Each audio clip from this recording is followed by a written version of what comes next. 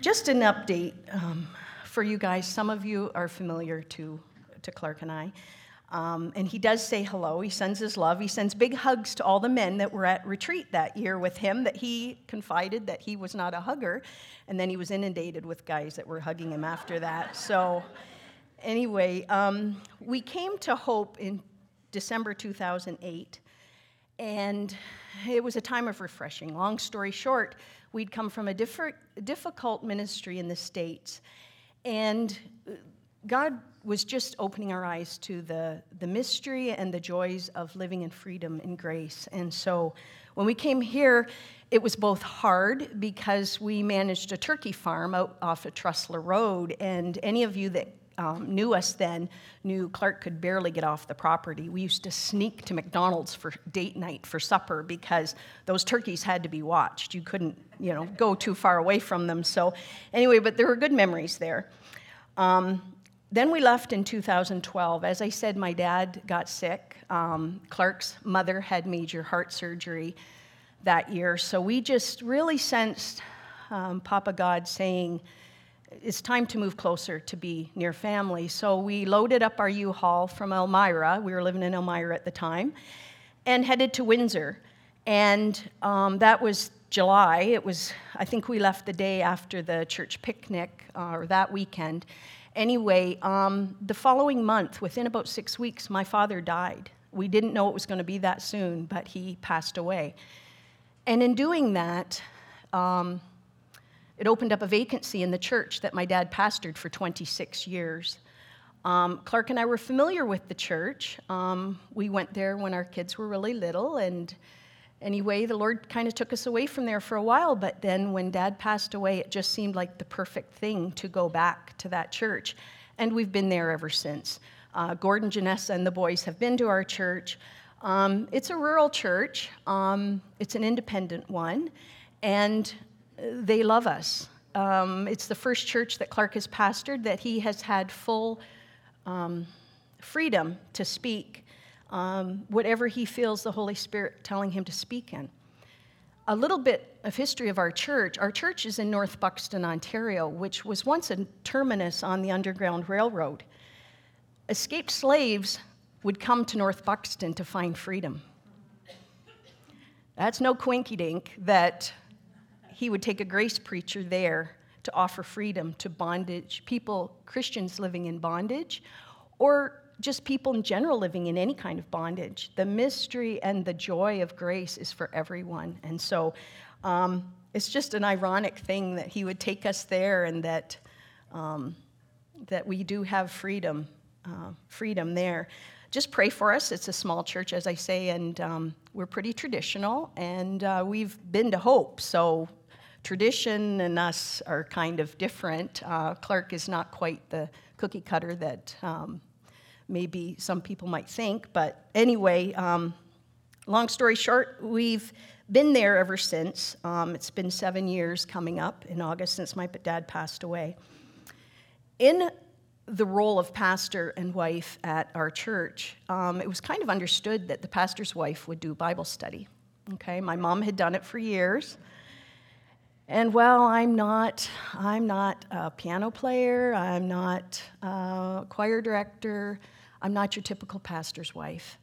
And so I took that role just kind of begrudgingly at first, thinking, okay, Lord, there's not much out there as far as Bible studies that are grace-themed. There's a lot of bondage around there for Christian people, especially women, being told to be virtuous and all the things that go along with it. So I wavered a little bit. I asked Papa to show me what he would have me do, and it's always been in the back of my mind that the Shack would make a phenomenal study. So first I ventured out I did the Grace Walk study with my ladies, and they quite enjoyed that. And then I thought, okay, well, let's see how this goes. So I bought every used copy of the Shack that I could, and decided to get an audio copy of it, a CD. And so our little group of ladies, most of them older ladies, would meet on Wednesdays for an hour and listen to a chapter and discuss it. And through the Holy Spirit, him and I came up with Bible study questions, like study questions about the book. Pretty much everybody dropped out of that study. As soon as they heard it was about the shack, oh, a little girl gets murdered, oh, I don't know, it's not my thing. So a lot of people fell away from it. But in that process, we gained 2 ladies. So some came and went. I'm kind of going around it because that plays a key part in what my story is today. We had these 2 ladies, and my mom and I, every Wednesday, we would meet and we would discuss the shack. Further to that, about 5 years ago, how many of you know Ralph Harris? Kind of just a sidetrack thing here, okay? Ralph is a great guy, great grace teacher, just real down to earth and easy to understand. Ralph was in the Detroit area about 5 years ago, and I decided on a Sunday morning that I'd venture across and go and hear Ralph speak. I'd wanted to meet him. So I went and listened to him this Sunday morning, and the theme of his message was about teaching your own story, not feeling that you have to have necessarily a gift to teach or a gimmick, you might say, but just sharing your story, sharing what God has taught you, sharing your experiences and things. And that resonated with me. I had never felt that I had anything really to share. I mean, I can talk to you, I can talk your leg off, but not to really share with anybody. But Ralph encouraged me that day through his message that God had a story that he was telling, and he wanted me to use that story whenever I'd have the opportunity. So I'm going to tell you some of that story today, and pray for me. It's a very personal story, and I'm really counting on the Father to help me hold it all together, okay? So let's just open with a word of prayer before I go any further, okay? Papa, you know I'm dependent on you today. You know that my heart is to share you and to share you well, to share about your faithfulness in the midst of unthinkable tragedy. So, Father, you're up here with me. You've given me what to say, and I pray that you will help me to be dependent on you. I thank you that you are already and have been working, and I pray that you will work in the hearts and minds of people that are hearing the message today. Help me to hold it together, Lord, and you and I will get through this together. In Jesus' name I pray, amen. During the process of this Bible study, my brother Tim had been through a messy divorce a number of years before that, and his ex and his 2 children had moved to Kentucky, where his ex-wife was from, and where we have roots as well. My family lived there for a time when I was a teenager. Anyway, long story short, we would go and visit the kids. I think Ryan would have been about 14 when they got divorced, and Rachel would have been about 9.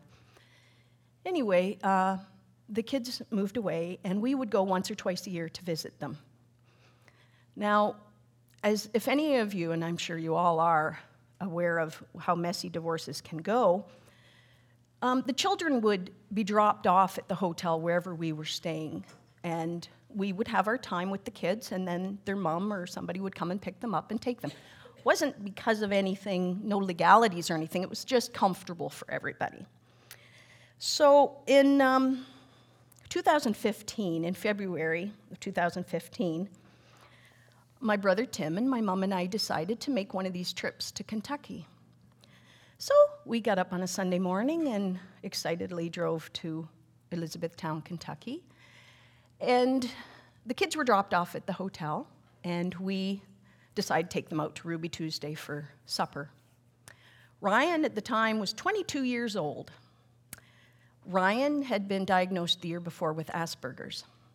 So Ryan had challenges with his social skills, okay? Life was hard for Ryan. But he had managed to get a proper diagnosis and was in therapy and was able to deal with some of the anger and some of the issues of the divorce and of his situation, the lot that he found himself in life. Managed to go to mechanic school in Nashville, Tennessee, went out, got some roommates, went to college, and graduated with a diesel mechanic license. Came back to Kentucky and found that his anxiety and things made it difficult for him just to go out and get a job. So he got a job at a local fast food joint. Elizabethtown, Kentucky, is right on I-65 if you go to Florida that way. And his job was at a Kentucky Fried Chicken, Taco Bell type place. And he did well there. He was learning the job. Everybody liked him. Ryan was a super fan for hockey. Nashville Predators was his thing. He knew every stat. He didn't play himself. He knew every stat imaginable. He was a good Canadian boy, even though he had spent so much time in the States.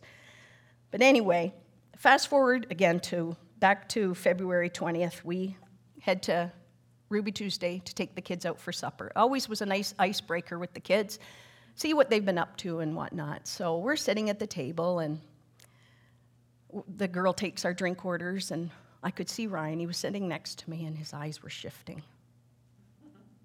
And I thought, that kid's up to something. So the waitress comes around to Ryan, and she says, "What'll you have?" He looks up, and he says, "I'll have a Heineken, please." So, okay, so Ryan's going to have a beer. First beer we'd ever seen Ryan have, and he was going to share that beer with his father. His father always had a beer, still does when we go out. And so Ryan had his beer, and he was quite pleased with himself. This may seem insignificant, but it's all significant in the end, so just bear with me while I get there. We had a great time visiting with Ryan and Rachel, his sister Rachel.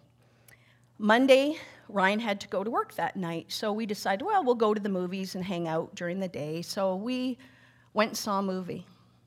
We were the only ones in the theater. Yeah, it was like noon or something on a Monday morning or Monday afternoon.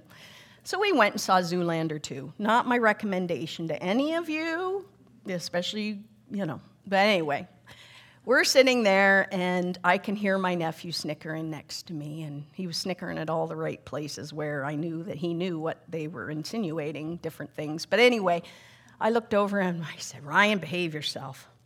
We had a nice time.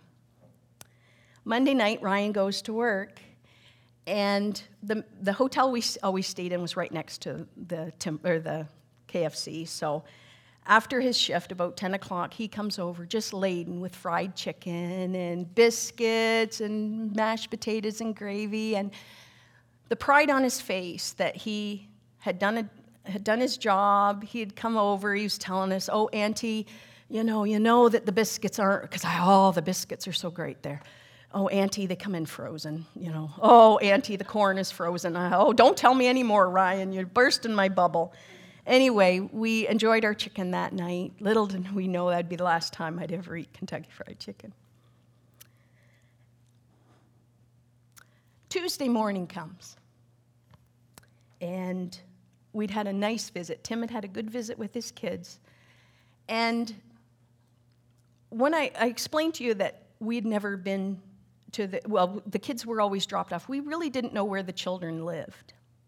That might seem odd to you, but sometimes when you're looking to keep peace with people, you just accept things the way they are. So that morning we got up and we were going to head home. So my mom says, and I know it was Holy Spirit driven, Mom says, "Tim, do you know the address of the kids where they live?" And Tim said, "Yeah." He knew it because he sent stuff there all the time, but he didn't know where it was. "You got one of those GPS things, Tim?" "Yeah," Tim said. "Yeah, we do. I do." So off we went. Well, the kids lived in the middle of nowhere, but we found them. Another God thing. We pulled in, and Ryan was standing outside. He was going to a doctor's appointment that day. And so we pulled in the driveway, and Ryan showed us his pride and joy, an old broken-down Ranger truck that he was going to fix because he was the ultimate mechanic. He wasn't good at some things, but he was phenomenal at other things. So this was his baby.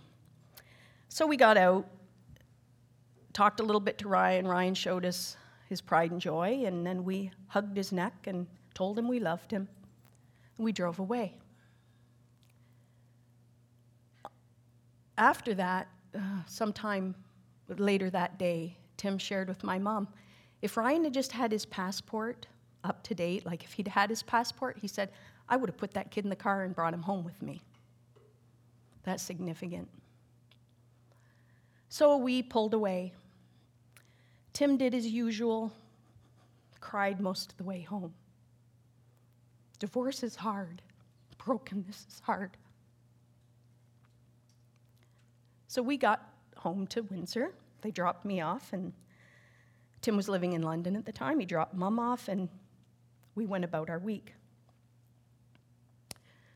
Wednesday's Bible study day. Get home Tuesday night, Wednesday's Bible study day. I'm on my way. Now, Windsor and North Buxton are about 45 minutes apart. So anytime we go to church, it's a 45-minute drive. So I'm on my way this day, and I was listening to a CD that I would recommend for everybody. In fact, I'm sure you guys have all listened to it. Mercy Me's Welcome to the New. Full of identity. Mercy Me has got a hold of the grace message. And this is their first CD after that revelation. And I was singing and praying and worshiping. I cried from Windsor to North Buxton that day. And I said, oh, Father, help Tim in his hurt. Heal his hurt. Just, bind him up. Let him know he's a new creature. All of the things that Mercy Me was singing to me about. I had a beautiful time. It wasn't a heaviness. I would say it was more like worship. Papa and I were talking. And so I got to Bible study, and we had our study, and all was good. Thursday comes. Thursday, February 25th, the day that changed my family forever. Around 9:20 that night, my mother called. Sobbing, she said, Ryan's been murdered. He was shot by a coworker at work. This kind of thing does not happen in Canada. It shouldn't happen anywhere, and I'm not going to get political about it.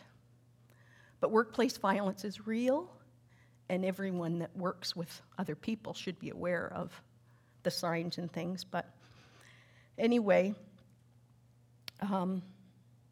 we got the call that he'd been murdered. Within an hour, within the hour we had a mugshot. The killer was Joshua Ratliff, a worker from KFC. Less than 60 hours after we had hugged that child, that young man, and told him we loved him. We soon found out that Joshua was a bad employee. Well, go figure, okay? He was the kind of character that gave everybody the creeps, honestly. And he liked to pick on Ryan, because Ryan was different. Ryan was a Christian, but Ryan was a gentle young man. Anyway, Josh's favorite thing to do, he was the dishwasher. He'd wash his hands, and then he'd take his wet, dirty hands out of the water, out of the dishwater, so it was dirty that way. And they'd stick his hands in the chicken where Ryan was putting together orders for people. Would drive them all crazy. So the Monday night that we were actually there, Ryan's friend Dre, nice young man, worked with Ryan, said, Ryan, hey, you gotta tell Josh to stop that. He's ruining the chicken. Every time he does that, we've got to throw it out and start again. Tuesday night, Ryan had told him, Josh, you gotta stop doing that. A year later, the prosecutor in his closing arguments would say that night Ryan had signed his death warrant. Wednesday night, Josh showed back up at work, pulled up to the back door, and sat in his car. The guy was creepy enough that the manager on duty said, Josh, go home. You're not working tonight. Just go home. So Josh went home, or wherever he went. Thursday night, Joshua comes back at the dinner hour, about 6:30. Busy time in the restaurant, so you can imagine people traveling, getting off the 65, probably starting to be spring break time, the end of February. He comes back in, and he kind of shuffles around a little bit, and somebody said, "Josh, what are you doing here?" He said, "I'm checking my schedule." So he had a reason to be there, apparently. With that, he called Ryan by name. He said, "Ryan." Ryan turned, and he shot him in the shoulder. Ryan spun around, and he shot him 8 or 9 more times. I'm sorry that's graphic. I could be more graphic, but that is graphic. But that's the reality of my story.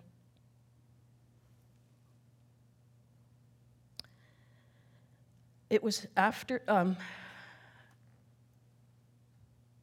Dre, the young man who was Ryan's friend, held Ryan while he died. This happened at 6:30. We weren't notified till after 9 o'clock that this had happened. So his friend was there and held him while he died. The coroner went to the door of my ex-sister-in-law, and then he called Tim. Karen couldn't do it. So he called Tim and told him. The hours and days to follow were a blur. But God walked with us. I'm telling you that today. That's why I'm sharing this. God walked with us. We were able to quickly remember the memories from a few days before. It gave us the strength. It gave us the knowledge that God loved us. He had given us those gifts. He'd allowed Ryan's dad to see him and to tell him that he loved him and to embrace him. On a regular week, that wouldn't have happened, but Papa was good. So in the days that followed, we were able to minister to other people. I watched my brother ministering grace to the coworkers that were there. Can you imagine? They'll never be the same. We live with the knowledge, but they were there. They ran out of the building. What do you do in a situation like that? Those kids are forever changed. But I watched my brother in his sorrow be able to share God's love. He might not see it that way necessarily, but he was able. God gave him the strength, and he gave us the strength to not only walk through it, but to walk through it, to laugh at the things. We'll never take away Ryan ordering his first beer. Tim and Ryan had never shared a beer. They shared a beer on the Sunday night before Ryan died. Those are some beautiful things. And it was so cool to see how he brought those things. They were recent history to us, so he was able to bring those things back to get us through those days. A week or two later, we go back to Bible study. We'd come to know what Mac's family knew. We were into that story and never thought we'd ever have a family member brutally murdered. But we now know. I mean, Mac's fictional, of course, but we know what that is as a family to go through that. The 2 beautiful ladies that were in the study that hung with us, they are forever changed. Well, one of them is now with Jesus. She would soon enter into kidney failure and what that meant, and it would take her life. She faced the end of her life with such beauty and light. She was able to minister to everyone around her because she knew who she was in Christ. She knew that Papa was especially fond of her. She loved the shack study. The other older lady who was her aunt, her life is forever changed as well. We have a bond that others don't quite get because we walked through this all together.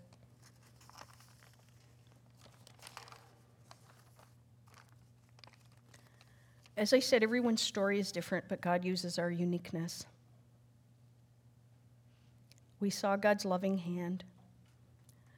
We are forever changed. I'm not going to stand up here and tell you that it's been easy or anything like that. I sometimes think that I have PTSD because it's such a trauma and so out of the ordinary that I find I'm very sensitive to coworkers when they seem a little off. Loud noises, phone calls late at night or early in the morning. When you've had that call, your mind goes there. I'm not saying feel sorry for me. I'm saying it's a journey, but Papa's with me. And in the darkest time, he showed us his love and his faithfulness, and he will be faithful to finish what he's already started in us. Papa is with us in the darkness and in the light. Now, I shared with you about my car ride to North Buxton that day, and that I was praying and whatnot. Just within the past month, the Holy Spirit revealed something to me about that conversation that they and I had had on the way. And here I thought I was praying for Tim to find peace and wellness from the past hurts. I wasn't. The Holy Spirit revealed to me I was praying for strength for the family in the days to come. I didn't know that, but the Spirit knew it inside of me.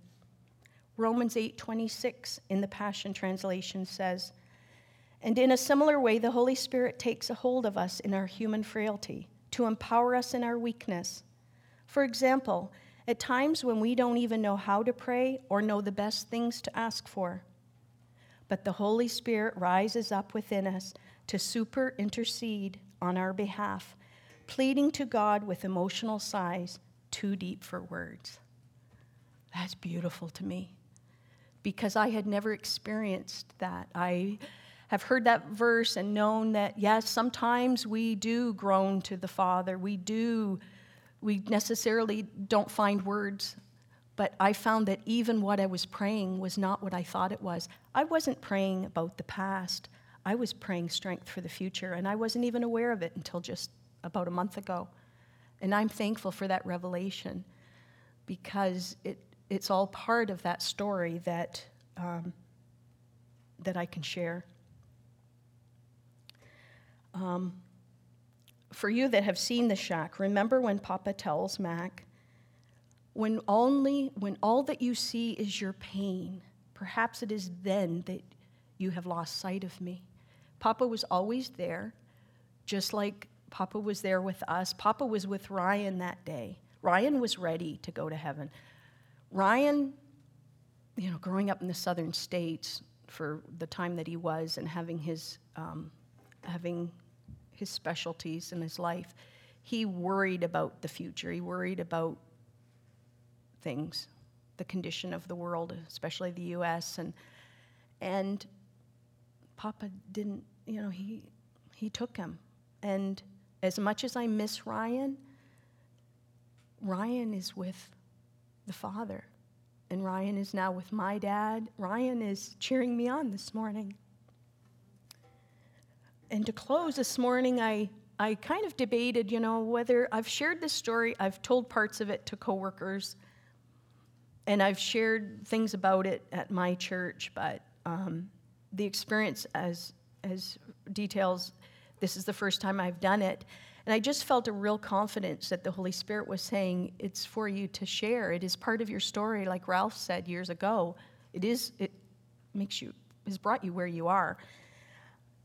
This morning when I got here, I pulled into the driveway, and I was sitting there. It was actually about 9:45, and I flipped open my Facebook, and my memory for today, how it gives you memories, pictures or whatever, was from 10 years ago today, and it was a picture of Clark and Tim and Ryan and Rachel taking a tour of the turkey farm, just walking carefree. And I thought, thank you, Father. You've given me the confirmation to know that the message you've given me is the right one for the right time.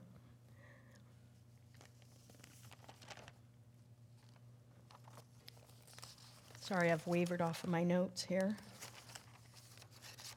I guess that's basically what I have to share with you. Thank you for listening, and thank you for going through this with me.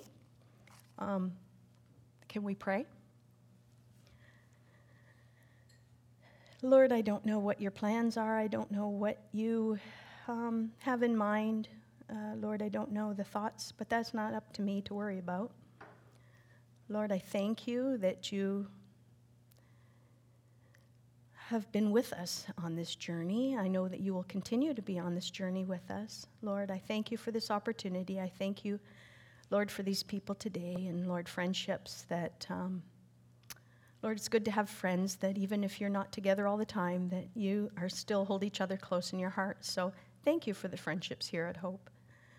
I just thank you again for this day and for this time together. Amen.